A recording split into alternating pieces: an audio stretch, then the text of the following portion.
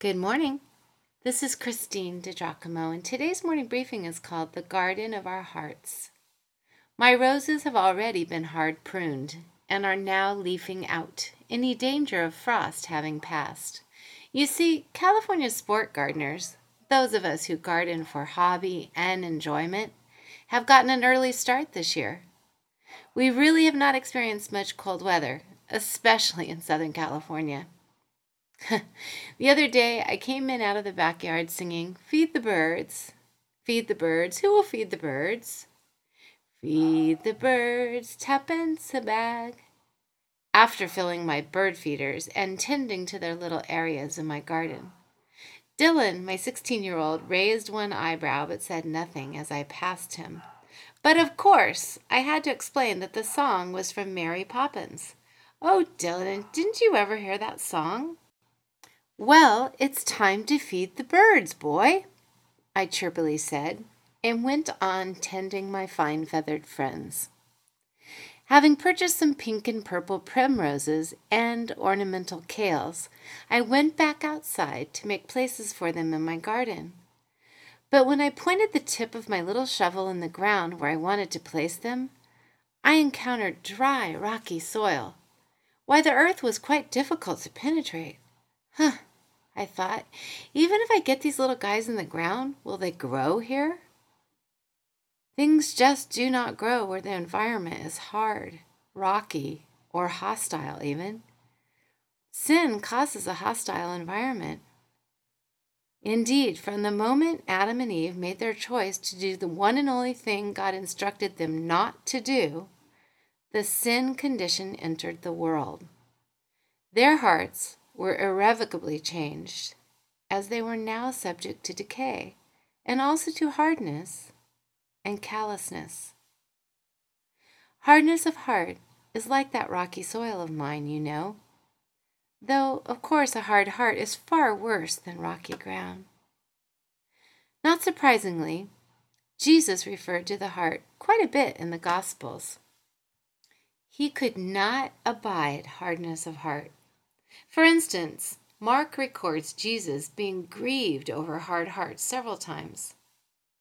Hard hearts are not teachable hearts.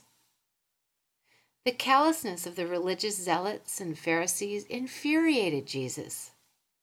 Hard hearts are not compassionate toward others.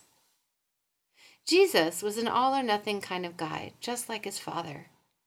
God wants us to surrender all of who we are to him. After all, he didn't just give us half of Jesus, now did he? When teachers of the law tried to trip up Jesus by backing him into a corner, he had a ready answer. You can almost see the encounter. "So, Rabbi," meaning teacher, "which one of the commandments do you say is the greatest?" And you have to know the Shema to recognize the brilliance of Jesus' response. The Shema, out of Deuteronomy chapter 6, was the oldest Jewish prayer, a declaration of faith, and their statement of a belief in one God.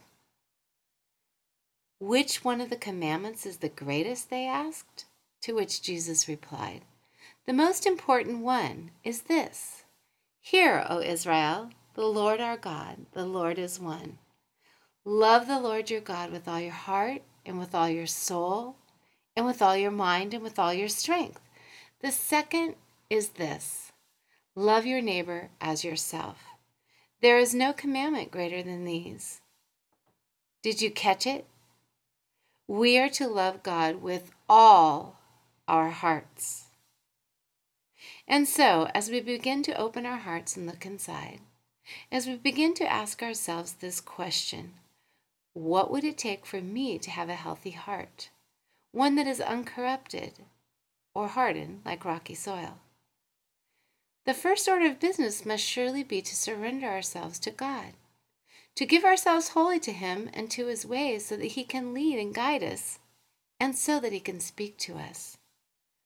Dear Lord, I realize tonight that though I might control my tongue most times, my heart and my mind are anything but pure. I want to be wholly devoted to you. Lead me.